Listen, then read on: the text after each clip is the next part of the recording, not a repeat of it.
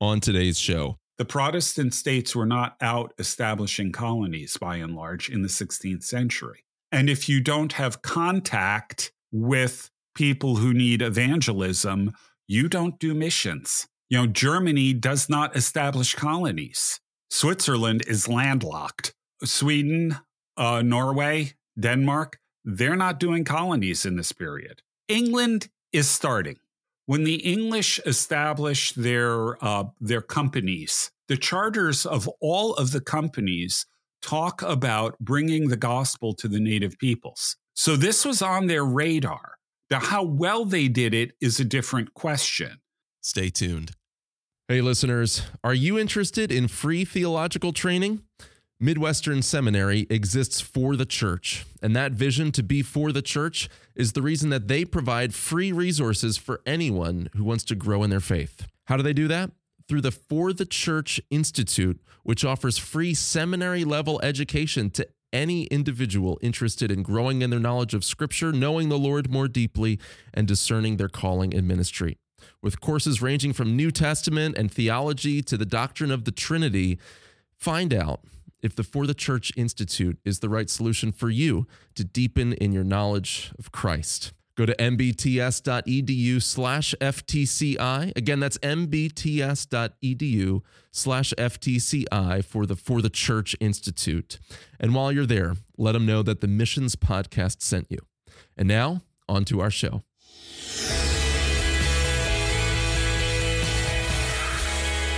Greetings and welcome to the Missions Podcast, the show that explores your hard questions on missions, theology, and practice to help goers think and thinkers go.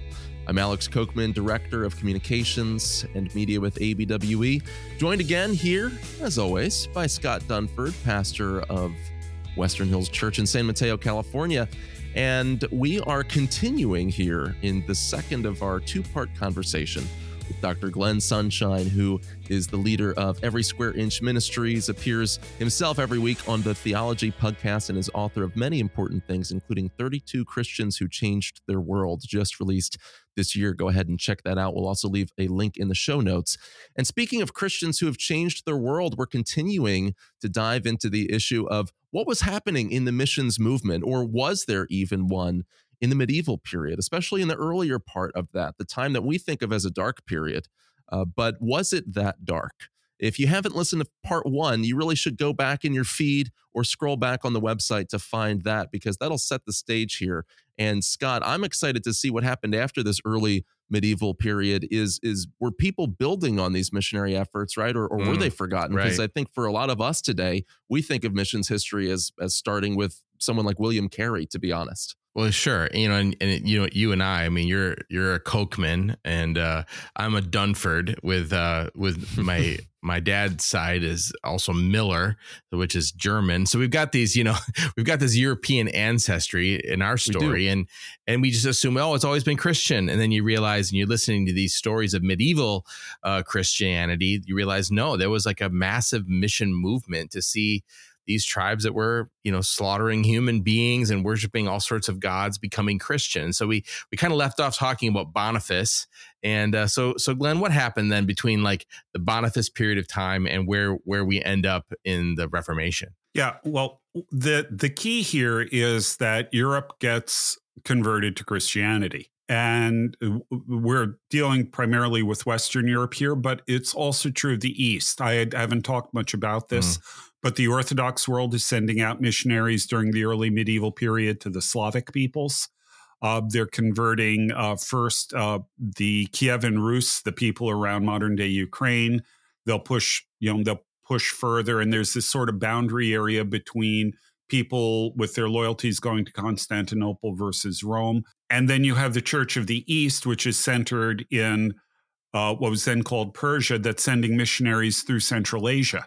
So there's a lot going on there. But from our perspective, looking at it from the angle of Western Christianity, Christianity coming out of the Latin world, Right. Once Western Europe is largely Christianized, there's little more from their perspective for them to do. There isn't a lot of effort toward missions work. Instead, what you get are threats from the South, from the Muslims, and trying to figure out how to respond to that.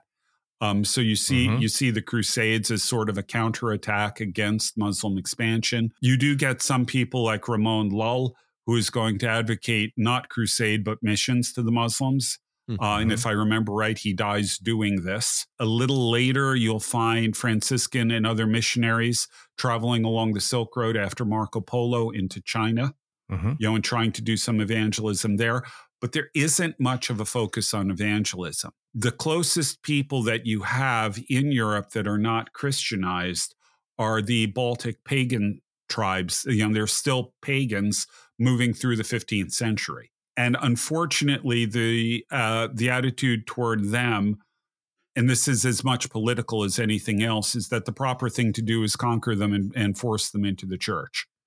So you actually have crusades declared against them and so on. These crusades were largely a favor from the Pope to the Teutonic Knights who controlled Prussia and wanted to expand their territory. So there's a lot of unfortunate things that are going on there. What I hear you saying throughout this is that when the state's getting involved in the expansion of Christianity, it tends to mess it up. Yeah, that is emphatically the case. as government often does. Yeah. But there's another part of it as well. One of the key things that determines whether or not missions activity occurs is whether there is some form of reasonable contact with the people that you are trying to reach. So when there aren't, when everybody in your country, except maybe a small community of Jews, my ancestors, when everybody else is Christian, you're not really going to be thinking much about missions. And what happens is you start turning your attention inward.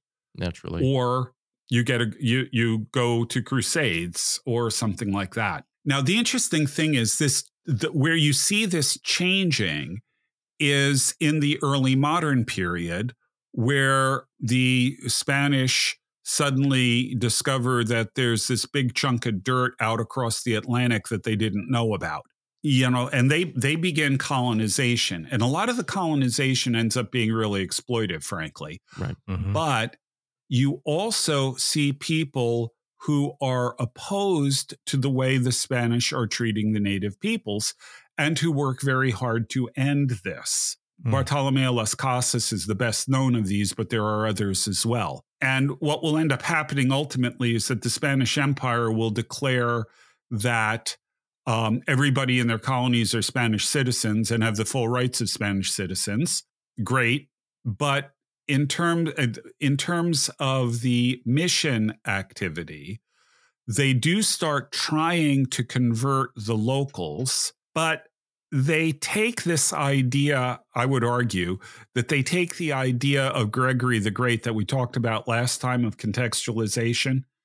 They're going to take it too far. And what you're going to begin getting is at least on a popular level, a kind of syncretistic Christianity that has as much contact with traditional folk beliefs and maybe even folk religion as it has to do with Orthodox Christianity. So an example of that would be like voodoo that we see in the West Indies. It's combining Romanism with tribal religion. Right. Ultimately, that's an extreme example, but it's there. Voodoo, Santeria, there are a whole bunch of these. You don't even have to go that far. Even sort of the popular Catholicism, even where it's not going into these more heavily syncretistic things, there's very little in the way of actual communication of the gospel, or even really much in the way of teaching, say, the Roman Catholic Catechism or anything like that. The people are left largely in ignorance, which means that although they are nominally Catholic and they'll go to church and things like that, there's still a boatload of folk beliefs that end up helping shape what they're doing. Nonetheless, we have to at least acknowledge that the Spanish are making an attempt to convert the people in their colonies. Yeah. Frankly, the people who are running the colonies are much less interested in religion than they are in cash, right? And how to turn a profit out of this. And that's also part of the problem. Now, you will find a lot of people will talk about the utter lack of Protestant interest in missions in the 16th century.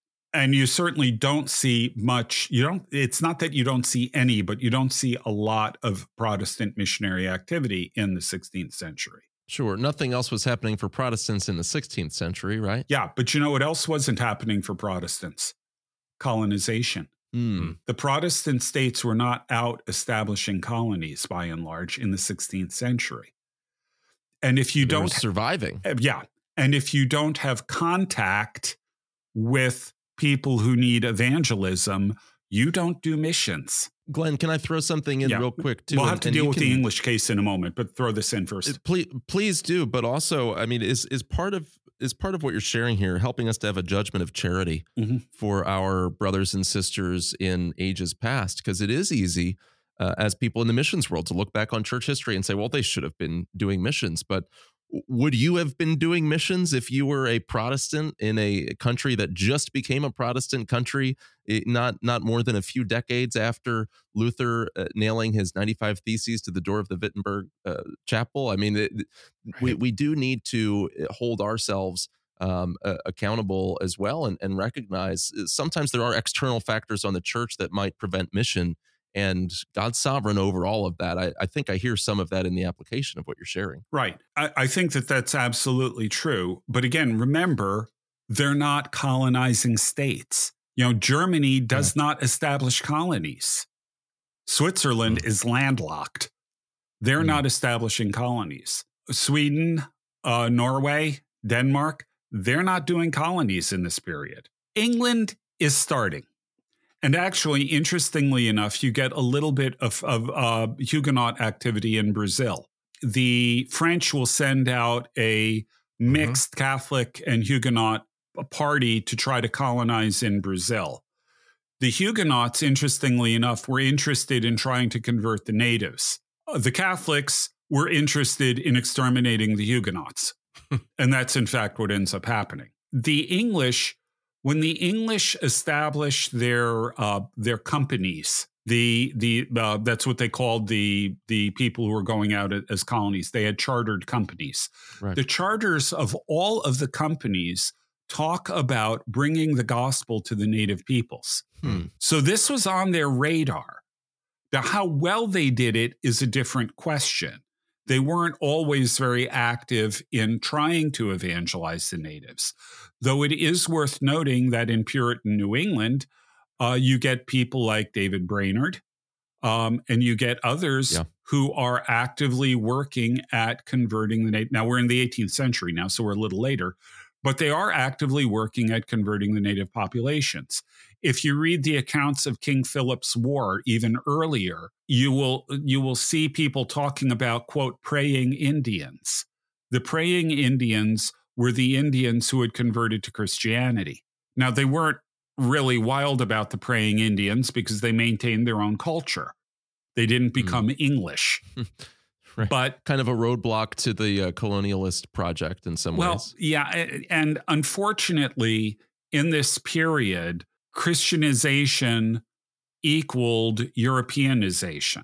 Right. Because the only example that they had of what Christianity looked like was Europe. Right. So it was making them like Europeans. So the praying Indians were not trusted because although they said they were Christians, they were not behaving like Englishmen. They were still living in sometimes in separate villages, but they're still living like the native population did. So there was a question in their minds of whether or not they were really Christians. But nonetheless, you do see the effort is being made to convert them. I think it's really kind of unfair to accuse the Protestants of being uninterested in this. It's largely a question of access to the mission field. And that's so important for us to remember, as like Alex pointed out, just trying to look at this period with some charity. Mm-hmm. But if we could start, when we have a little bit of time left, and I think it'd be really helpful for us to just pick your brain a little bit. But what are some of the key takeaways? When you look at this period of time, and certainly we look at a guy like Boniface and admire his courage. But it's easy for us to look back at this time period and go like, well, was it was the gospel being faithfully proclaimed? Was it being passed on, or was there some mixture of error with it? It's hard for us to determine, at least Alex and I, but I mean, you probably have an opinion stronger than that on it.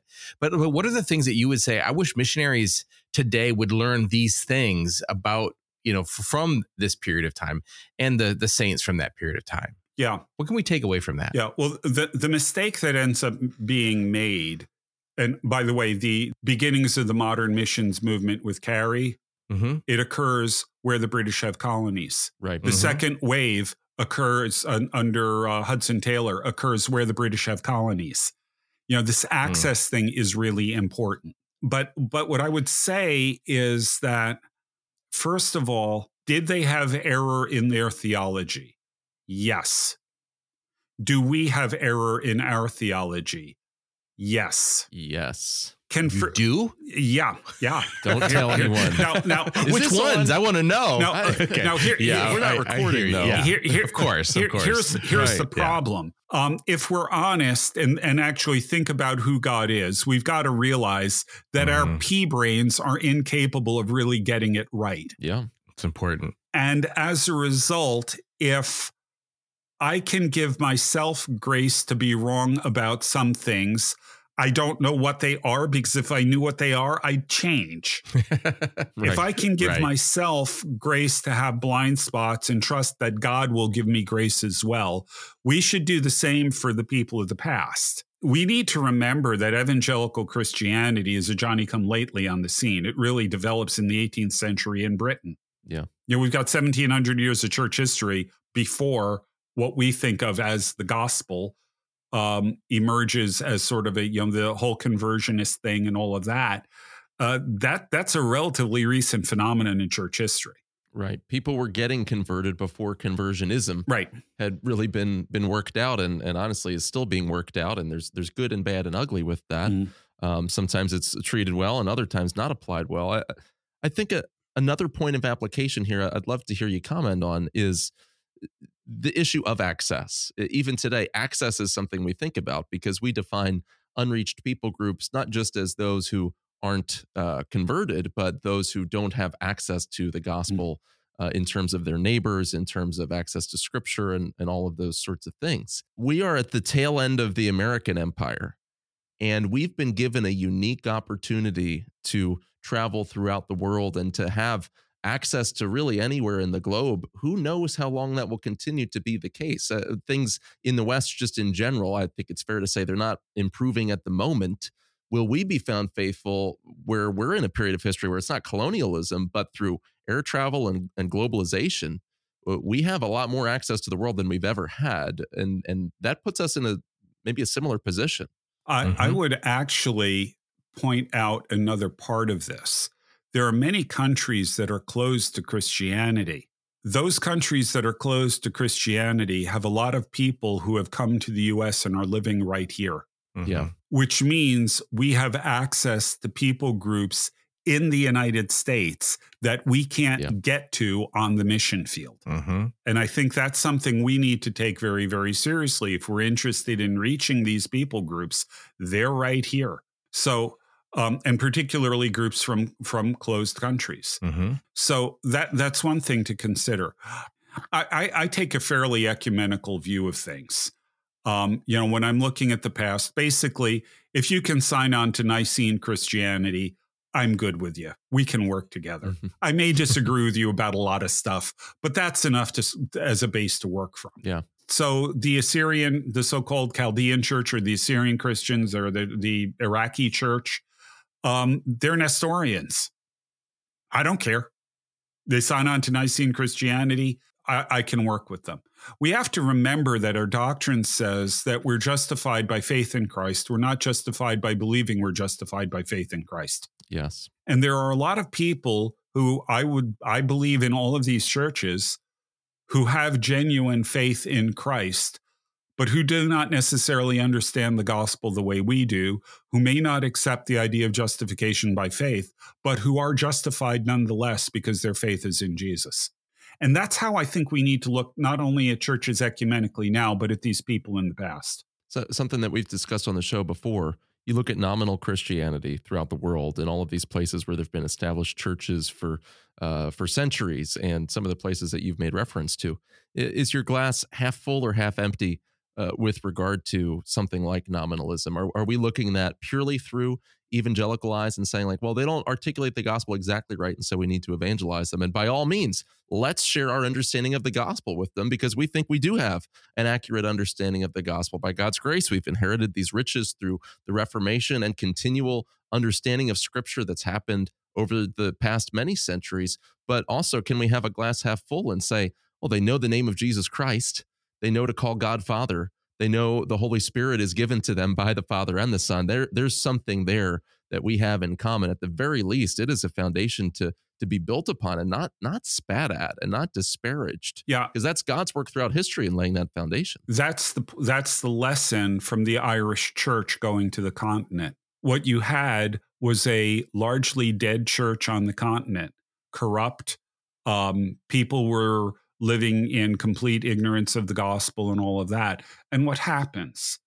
You get a group of guys from Ireland who show up, who are on fire, who are absolutely sold out and serious about the faith, who are uncompromising about living it out in their own lives, and who are unapologetic about telling people about it. And what happens? People begin flocking to it, because what they're seeing are people who really believe something. It's something that's sort of familiar, but this is looking really different. And it's looking different because they're sold out, they're committed, and they're uncompromising. And this attracts people. People are attracted to those who are, well, good leaders, but who are also demonstrate by their life and words that they're committed to something and that are inviting you to come join them. That's what the Irish did. They re-evangelized the continent that was already nominally Christian. That's largely the point of that story. And in the process, they laid the foundation for transformation of the culture on all kinds of different levels in a few centuries. It took time, but it happened. So help me resolve this, what seems in my mind a little bit of a contradiction, which I'm sure it's not. But, on the one hand, of recognizing, okay, there is a Nicene Christianity, as you put it, but also, and how do we work together? But also this idea of the fact that, like in those times, the Irish had to go re-evangelize areas that were nominally Christian. Right. How do we reconcile that, or at least how do you try to reconcile that? I am willing to work with anybody who is serious about their faith that accepts at least the basic doctrines of Christianity. The key phrase is serious about their faith. The problem is the vast majority of people in churches, especially in places where there are state churches, the vast majority of them are what you've described properly, I think, as nominal Christians. They are not people who genuinely take their faith seriously. So you're not promoting nominalism. You're saying we still need to evangelize nominal Christians. Right. Yes. Because we need, or at the very least, the most generous way of putting it is we have to call them to live what they say they believe. Yeah, call them to discipleship. Right. Yeah. Right. And interestingly enough, when you look at the revivals, when you look at the Wesleyan revival, the Evangelical revival, the Great Awakening, all of those took place in churches. And what they were, in essence, was a call to the people to take their faith seriously, to turn away from living a life that largely ignored the faith and to make it central. The entire point of conversion, originally in evangelical conversionism, was to convert people from nominal Christianity to a committed Christianity. That's really what it was about.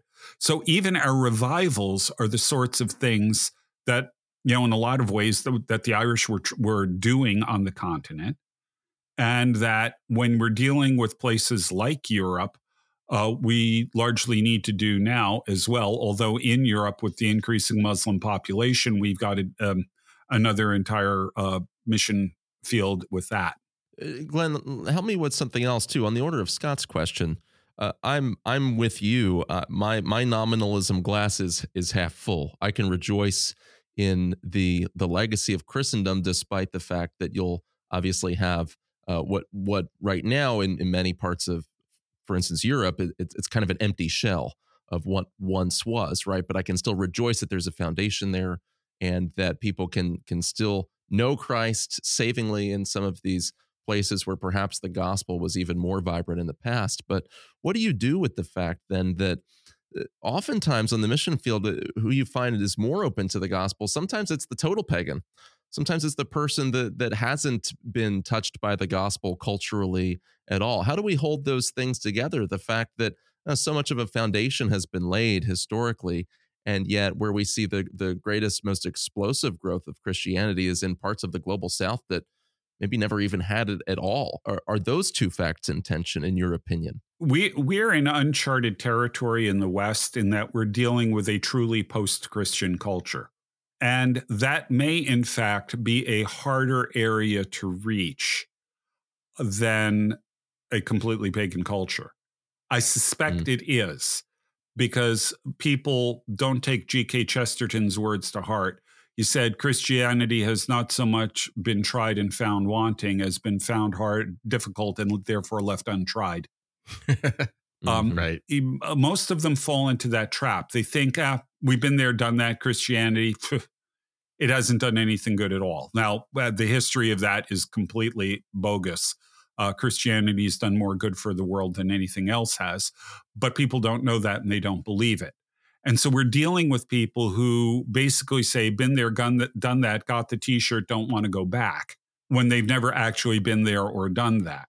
I think that's a much more difficult nut to crack than the people who have never heard the gospel in the first place. Mm-hmm. You'll notice what I was talking about were people who are still in churches. The people who are still in churches who are at least nominally Christians, that may be something that you can build on. They think they're still Christian on some level, yeah. The people who are post-Christians are much tougher.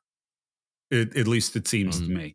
And I would argue, actually, this is perhaps an entirely different conversation. I would argue we need to have an entirely different approach to apologetics, because the old apologetic no longer works, because for a whole lot of reasons. But so that's how I would resolve the tension. You work with what you've got. In a post-Christian culture, you've got a really tough row to hoe. If you've got people who are at least identify as Christians, that's something you can conceivably build on. And pagans, you just preach. Well, this has been a fascinating discussion, and we probably need to wrap this up, at least for now. But Glenn, how can people find out more about you if they want to learn more, follow up, even reach out to you? How can they best do that? Okay, I have a ministry, 501c3, called Every Square Inch Ministries. The website is esquareinch.org, esquareinch.org. There's a contact me button there. There's the Theology Pugcast, which I do every week with a couple of other guys and occasional guests. I also contribute articles to Breakpoint Commentaries a month, so at breakpoint.org. And I'm working as well with Reflections Ministries, reflections.org, and I have some things up there as well. Well, very good. And perhaps even 32 Christians who changed their world. That might be a good first step for somebody to sink their teeth into church history. And before we go, to our listening family, I do want to just wholeheartedly recommend the Theology Pugcast. It's one of those podcasts that I listen to every week whenever a new episode comes out. And if you've found this enriching, well, there's a lot more where that came from. And so we just hope that's encouraging for everyone that enjoys things that we talk about here each week: theology, missions, practice, culture, and all things of that nature. But we thank you for joining us today. If this was helpful to you, go ahead and leave a positive rating and review in your podcast platform of choice. Remember, the Missions Podcast is a ministry of ABWE. To learn more about ABWE, go to abwe.org and take your step in discipling the nations today. Until next week, we'll see you then. Thank you for being a part of the Missions Podcast.